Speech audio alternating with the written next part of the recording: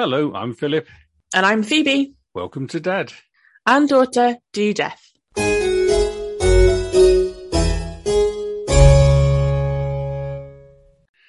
Episode 60, Phoebe. Episode 60. It's a diamond episode. I suppose it is, yeah.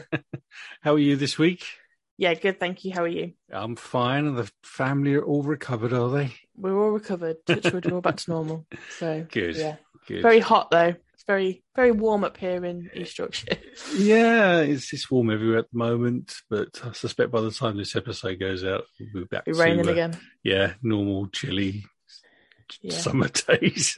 I hope so, because it is way too hot to be wearing a baby in a sling in this sort of weather. So. Yes.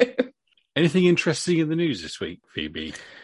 I saw that David Venables is on trial for murdering his wife over 40 years ago now. She disappeared in the 80s. 82, I think. 1982, 40 years ago. She wasn't seen again, and then he lived on a farm. He was a pig farmer. He sold the farm, and then in 2019 they found some of her skeletal remains in a cesspit on the property. Oh, wow. And so he was arrested and charged with her murder, and he is currently on trial at the moment. So an interesting one. He says that it wasn't him, it was Fred West.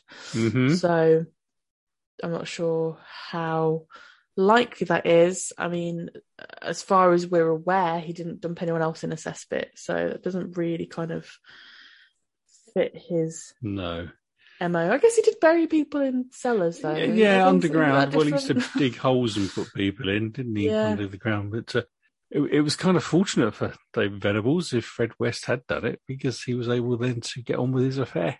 That would have been very convenient if someone had murdered his wife to get her out of the way, so he could have this carry on this affair with a nurse. So yeah, okay. Yes. Well, he's 89 now, so I don't suppose he'll be in prison for very long if he's found guilty. If he's found guilty, yeah, he's had a nice 40 years by all accounts. So yeah, it'll be interesting to see the outcome of that. Yeah, keep an eye on that. So Phoebe, I'm going to tell you the story of Peter Moore. Yep. Peter Moore was born in 1940 in St Helens, which is in Lancashire, but as a child moved to Kinmel Bay, which is on the north coast of Wales. Now that's very close to Rhyl. Okay. So if you can imagine where that is. His mother was actually in her late 40s when he was born, and I think he was a bit of a surprise. They weren't expecting to have children when she was that late, and presumably his father was of a similar age. I don't know whether or not he had any siblings or whether he was a very late only child, which I think is probably what he was. Okay. His mother absolutely doted on Peter and spoilt him absolutely rotten. He could do no wrong, and he called his mother Chummy rather than Mummy. Okay. Because they were really good friends. They were really, really close. They adored each other. So, ding, ding, ding. Straight off the bat, is that a possible red flag? I mean, there's nothing wrong with having a good relationship with your son/mother, but It just sounds that already it was a little unusual how intense their adoration for each other was. Yeah, okay. Yeah. His father's name was Ernie Moore, and by contrast, he was very strict and controlling. He was described as a domineering, abusive, often drunk man. Whereas his mother spoilt him and let him get away with absolutely everything, his father was constantly putting boundaries in place and trying to control him, which led to a very confusing childhood for the young Peter. I would say that's not a good base, is it, for a child to have that much kind of conflicting parenting? Yeah, it was. There was no synergy between the two by the sounds of things. Now, we only have Peter Moore's own description of his relationship with his father and a bit about his father's life. Yeah. But one account that he gave is of when he was a young boy, he discovered his father lying naked on the living room floor with another man. Oh, okay. Now, obviously, this was never spoken of, obviously. But yeah, I mean, you can just imagine, can't you? Oh Because my God. he was terrified of upsetting his mother, so he probably wouldn't have said anything to her. And of course, his father, being strict and Yeah. sometimes abusive, obviously wouldn't want to be talking about it. And by all accounts, Peter was really quite young when this happened. Okay. But yeah, maybe Ernie, the dad, had closeted feelings that he was unable to express freely back then in the 40s or 50s or whatever that was, probably still in the 40s. Maybe that's one reason why he was so controlling. It could be, yeah. Domineering, like trying to kind of, he had his own demons that he was battling with. Yeah. Sounds like it. Now, as he grew older, Peter realised that he himself was gay. Okay. But he didn't want to do anything about that, like come out, not that you would in the sort of the 50s or 60s, which I suppose it was then, because of, how things were then. Wasn't it still illegal? Yeah, it was actually, up to about 1966, 67, something like that. Yeah, so he wouldn't want to have been kind of... No, but nevertheless, he knew. The family ran a hardware shop in Kibble Bay in a large building called Darlington House, which was also their home. When he was old enough, Peter started working there. Now, the shop, being a hardware shop, supplied bottled gas to people of the village, people of the town, and also to holidaymakers that would come and stay in caravans and campsites and things. You can imagine the sort of shop that it was. Yeah. People that visited the shop described Peter as always being a larger-than-life, very happy, polite young man. And he would deliver bottles of gas around the town with no extra charge. He was just sort of a very amenable young chap. Fast forward a bit to 1979, when Peter is now about 39, and Ernie Moore, his father, dies. Peter carries on running the shop. Okay. Now, as well as working in the shop and running the hardware shop, Peter was fascinated by film and had ambitions to have his own cinema. Now, over time, over the next sort of 10 years or so, he managed to acquire 5 small provincial cinemas in various towns in North Wales, including Denbigh, Bangor and Holyhead. He liked being the projectionist, and he showed films to the enjoyment of local townspeople. Okay. And he even appeared on TV in an article about bringing cinemas back to towns, sort of like in the North Wales news programme. That's cool. There's actually footage of him sort of talking about his interest and his hobby and in bringing these cinemas back to life. So by the time he'd opened these cinemas, it was like the 1990s, and Peter was now in his 50s.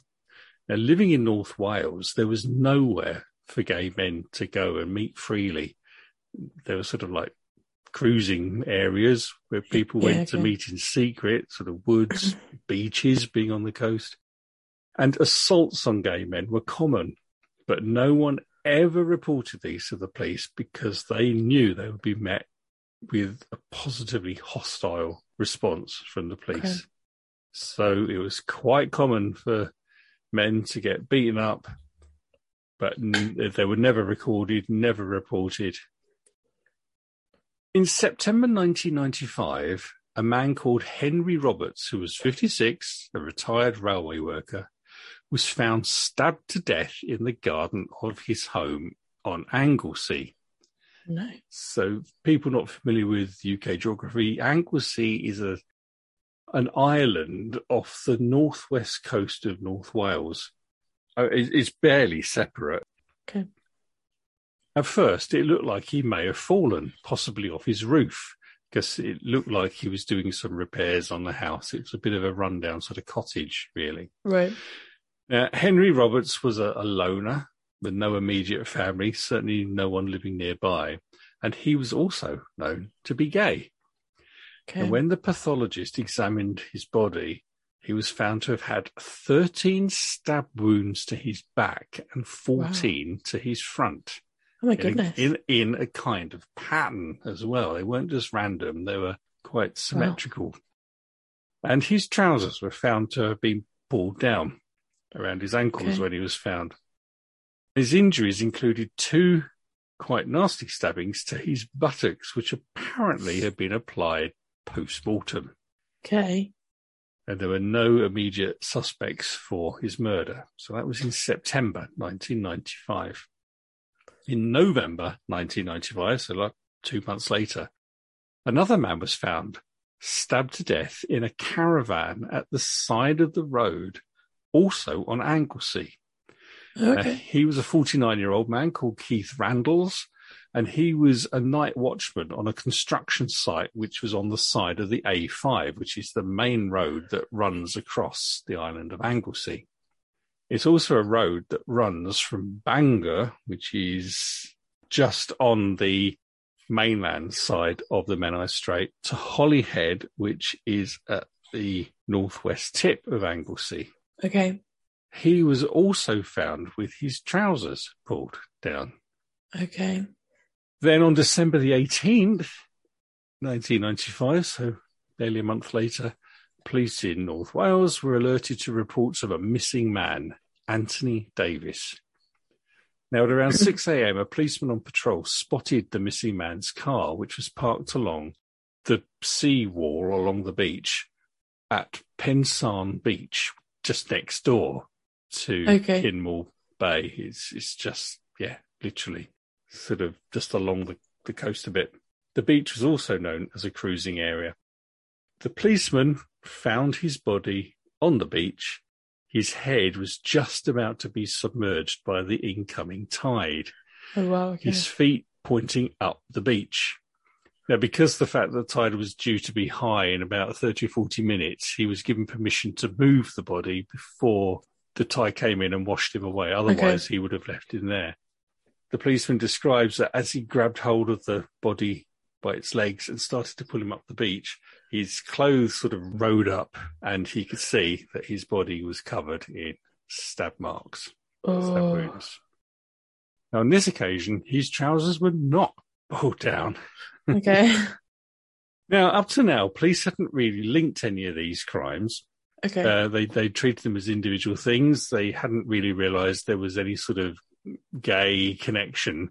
But because of this one was found on this particular beach, they started to link the 3 crimes together. Okay. And they thought the link might be something to do with the gay community. Okay. With whom, as we just mentioned, they didn't traditionally have a very good relationship. Yeah. However, the decision was made to reach out to that group of people in the local area for any information they may have. And a sort of an anonymous helpline was set up quite quickly. Yeah. Bearing in mind, this is just a few days before Christmas, 1995. An anonymous man reported that he had been approached by a man dressed all in black leather on that beach just a little while earlier. He had agreed to go back with this man in black. And when they got into the house that he was taken to, this man that made the phone call reported that he had been violently set upon and seriously beaten up. Oh, that's interesting. He managed to escape, but for all the reasons we just mentioned, he did not report it. Yeah. So he was reporting it now anonymously because they're asking for information. But that was the first that anyone knew about this particular assault. So the police took the details from this anonymous man, where he'd been taken to, and they managed to follow the directions because he was able to clearly say, well, we went up this road and turned left at these lights and right there. And it led to Darlington House, the house where Peter Moore lived. The policeman who went into the property knew Peter Moore. They'd both been lifelong residents of the town, and the policeman had occasionally been called to the hardware shop when there'd been like cases of shoplifting and things like that over the years. And so he knew Peter Moore. He knew he was gay, and he also knew that he liked to dress in leather because he'd seen him out and about like that. So there was some surprise when it dawned on people that this otherwise respectable respected businessman of the town, who's still running the family business, could be such a violent predator. Now, simultaneously, another police team who were picking up on calls that had been made to this helpline were following up on information about a white hired van that was seen in the area of the killings. And they'd managed to trace this van because it had a distinctive logo of the van hire company, which was based in Denbigh, another North Wales town, one of the towns that Petermore had a cinema in. And one of the customers that fitted in with that time frame for a van of that type was Peter Moore. He didn't do very well covering his tracks, did he? No, circumstantial evidence was certainly stacking up by this stage. Yeah. So this started in September, and here we are in December, 3 bodies, and you're right. He didn't. A lot of figures pointed towards him. Well, they are for the one for the body that was found on the beach. Yeah. If you've got one gay man stabbed to death in the area, and then you've got 2 other gay men stabbed to death in the area, you're going to start to think that there's a link there. Well, the man that was found stabbed in the caravan at the side of the road, being the night watchman, he was not gay. Oh, okay. But we'll come on to that. Now, police considered the evidence that they had, that there were 3 murders and that they were all either very close to where Moore lived or on the route that he might have taken between his cinemas. Okay. And they felt that they had enough to arrest him. So on the 22nd of December, police went to Moore's home, and he was just heading out in his van. But when he saw the police, he pulled over and stopped, let the police sort of approach him. The policeman opened the door, took the keys out of the ignition, got Moore out of the van, handcuffed him, arrested him, put him in the back of the police car and took him to the police station for questioning. And throughout that, Moore showed no emotion whatsoever. So while he's being questioned, police searched the van, and there was a black holdall on the passenger seat. Inside that holdall was a commando knife, a double-bladed knife that was consistent with the sorts of injuries that these 3 men had been victim to. Again, not the place to keep your murder weapon in somewhere that's you're going to be found so easily. Yeah, well, I think he felt that he was invincible. No. Spoiler, he is not. No, he's not. Yeah, you're right. He's not. Now, at this stage, they really only had circumstantial evidence, but they charged Peter Moore on the 22nd of December with the murder of Anthony Davis, the man that was found on the beach on the 18th of December. Moore looked shocked that his control of his life had been taken away from him. And immediately after being charged for that murder, he was rearrested and charged for the murder of Keith Randalls, who was the man that was found in the caravan. Okay. Moore denied both charges, but was held on remand. And while he was on remand, police searched his house and found that every room in the house was full of S&M paraphernalia, apart from his mother's bedroom. Now, his mother had died just 2 or 3 years earlier in the early 1990s, so she must have been pretty old. Yeah. But he'd kept her bedroom just as she used to have it, as a kind of a shrine to her. But the rest of the house... It was full of, like, chains. Was full of, swings. A lot of leather. He had a lot of different sorts of hats. He was also a Nazi memorabilia collector. Oh. And there were also signs of violence having taken place in the house, like that anonymous caller had claimed, including blood on the walls and things like that. Oh my God. It was quite a shocking find for the police in this North Wales seaside town 1995. And there were also items which could be traced to the victims, including a Nazi flag stolen from Henry Roberts, who it turns out was also a keen Nazi memorabilia collector. Wow. Who knew there was such a community of Nazi memorabilia collectors in North Wales? They also found Anthony Davis' jacket, which I think I heard somewhere or read somewhere was still wet from the beach. Wow, so okay. Whether or not he got wet, they were pretty sure they got the right man.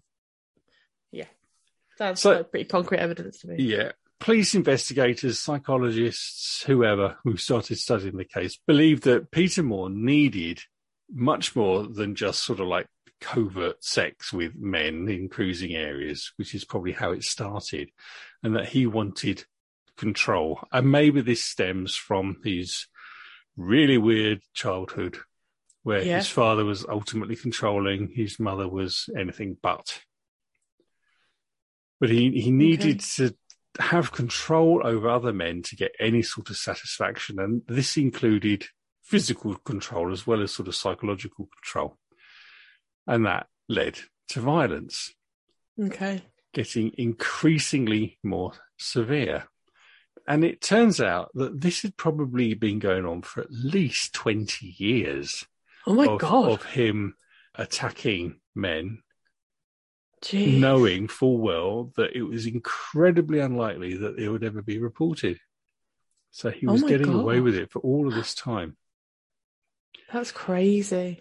That's a long time. It's a long time, yeah.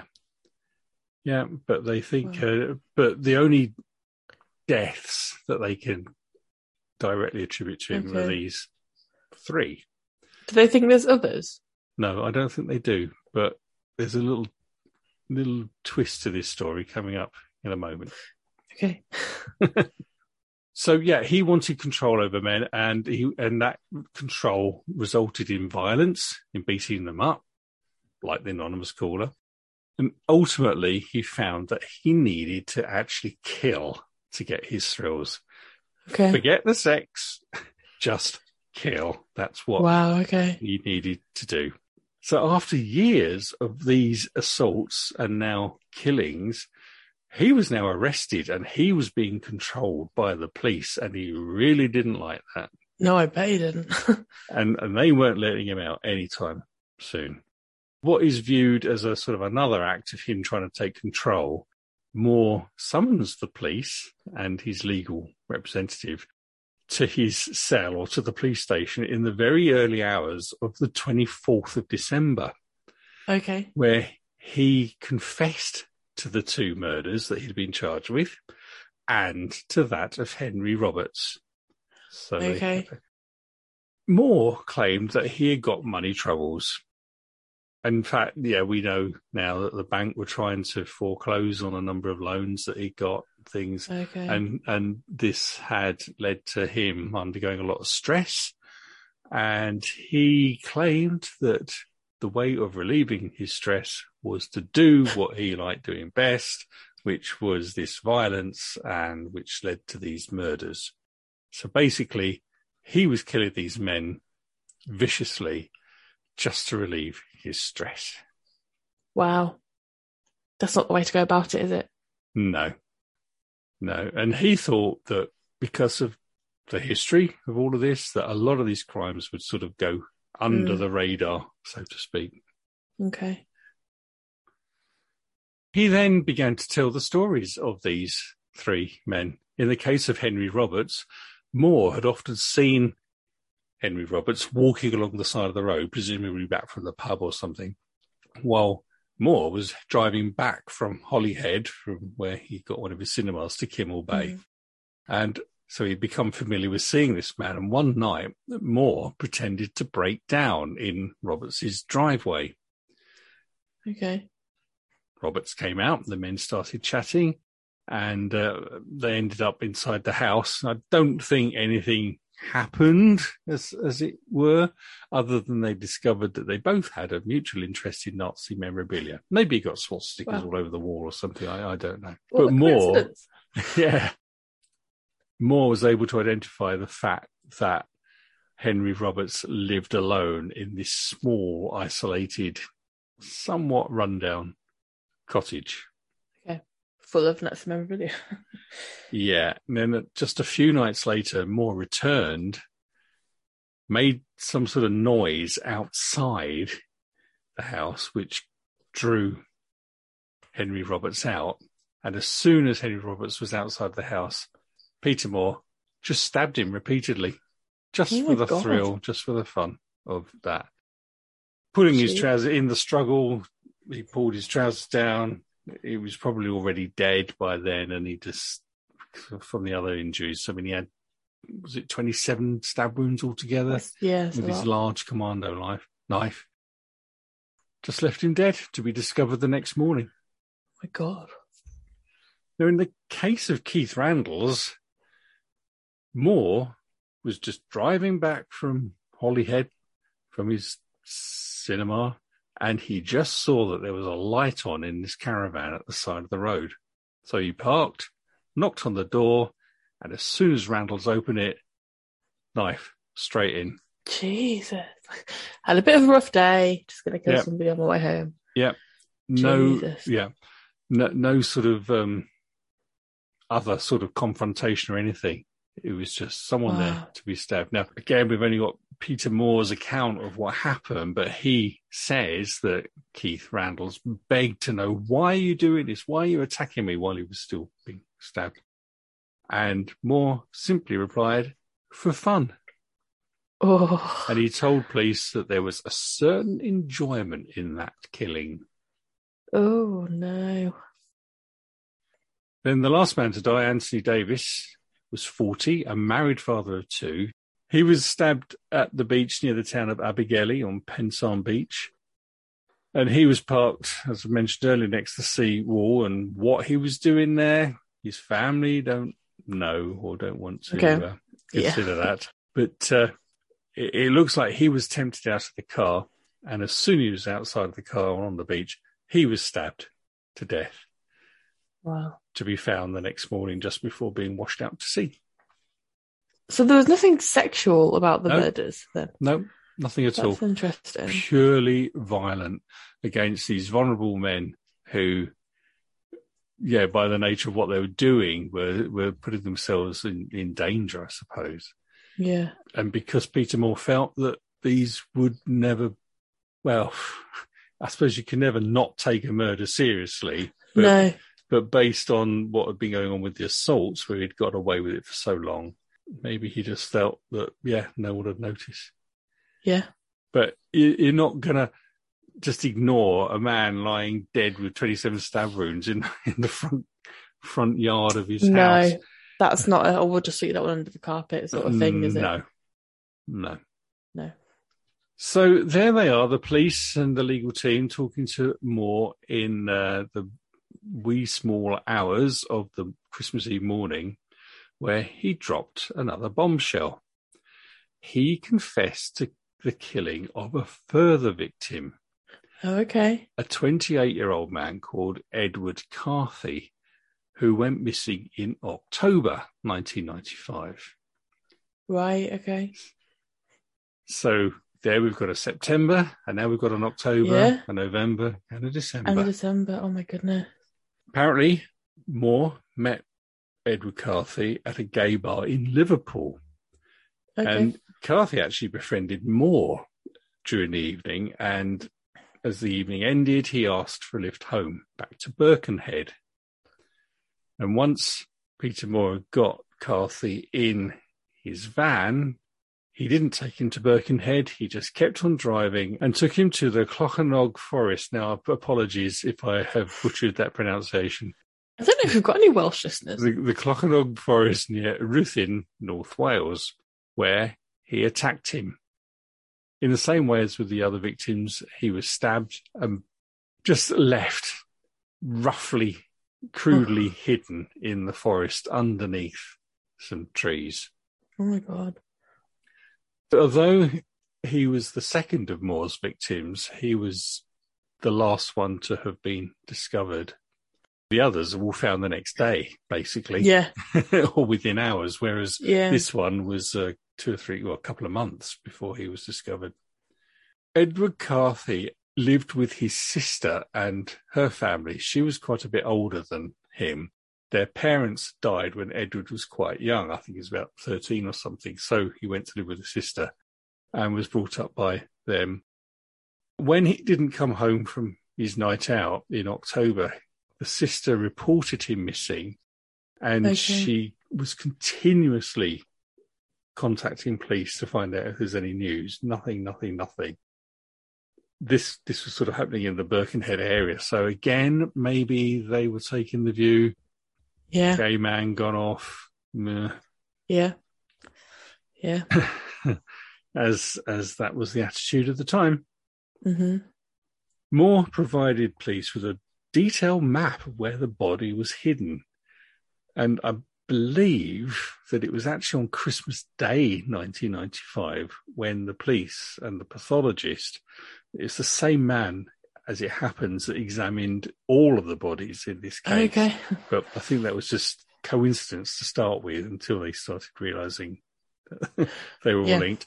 And they actually found Edward's body covered by just some branches and leaves and old bits of conifer trees lying on the forest floor.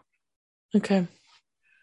Apparently it was getting dusk because evenings come in early, don't they, around that time of year. It was cold, there was snow lying on the ground, it was quite misty when they actually discovered his body in the forest.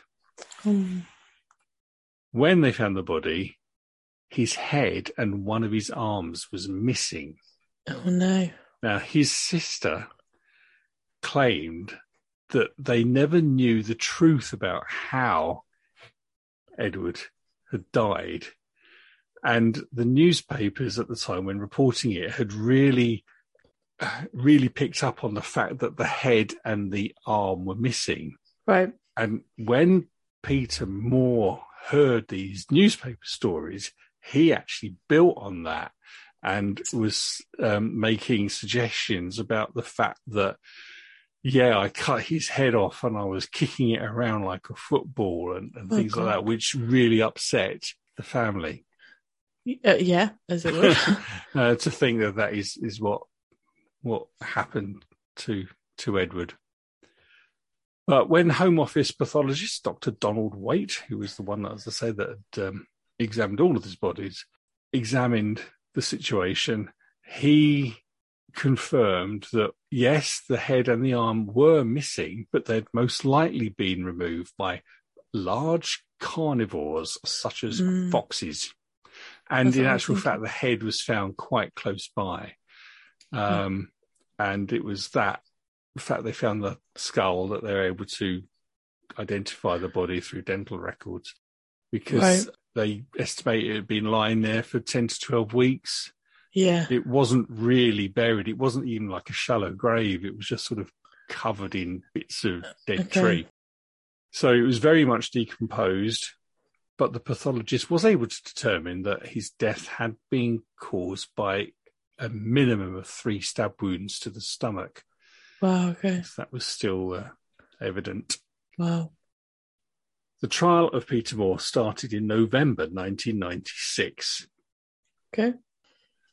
Moore recanted his confession, and he told the story, whilst giving evidence in the trial, that these crimes had been committed by his homosexual lover, who was referred to as Jason, who is also the main character in a lot of the Friday the 13th films. Yeah. But, so he sort of spun this story that it was Jason that had killed these people, not him at all. Okay. The QC for the prosecution said that he had encountered many defendants in his quite long career, and Peter Moore was, however, the only one he thought of as being truly diabolical. Oh. And the jury saw right through all of these delusions, and after a 4-week trial, found him guilty on all counts. So as I mentioned earlier, Peter Moore, who ran the hardware shop and also had these little cinemas in the North Wales area, is believed to have attacked more than 50 men Oh my God. over what the trial judge referred to as 20 years of terror. And as a result, he was sentenced to 4 life sentences. Wow. And the Home Secretary later recommended that he is never released, and he is one of UK's whole life term prisoners. Wow. So off he went to prison. He was originally in Wakefield Prison, where he befriended Harold Shipman, in fact. Ah. But we know that that friendship kind of lasted too long, because Harold Shipman hanged himself in January 2004. And always wanting to be in control, Moore launched several legal challenges from prison. In July 2000, Moore actually lost a fight in a claim for £160,000 worth in damages from North Wales Police. He accused police of failing to protect his home following his arrest in 1995. Okay. But a district judge at Leeds Court agreed that the case should be struck out on the grounds that Moore had no realistic chance of winning it at all. He did actually appear in court, heavily flanked by security, but he didn't have any legal representation, so he was never going to win. However, the year before, in 1999, he did actually win £13,000 compensation from a couple that he claimed had stolen contents from his home, including garden gnomes. Was it a Nazi garden gnome? He claimed that neighbours Les Bradshaw and Pauline Pridurch abused an offer from him to become caretaker of his property by selling his belongings at a car boot sale. Oh, wow. It's kind of the last of his words, really. Well, yeah, but he's always trying to control. He's always trying to do something else. In June 2008, Moore was told by the High Court in the UK that he would spend the rest of his life in prison. In March 2011, Moore challenged this ruling in the European Court of Human Rights, with a view to having his sentence quashed and try and get such whole life order sentences outlawed throughout Europe. Wow, okay. On the 17th of January 2012, though, it was announced that his appeal had failed. That's a surprise. So there we go. He is still in prison now. He's, 82? Yeah. I believe it was falsely reported that he had died, but he's not. He's very much still alive. Yeah, it's a tragic story, really, on a lot of levels. But, again, strange upbringing. I was fully expecting you to say that he'd committed suicide.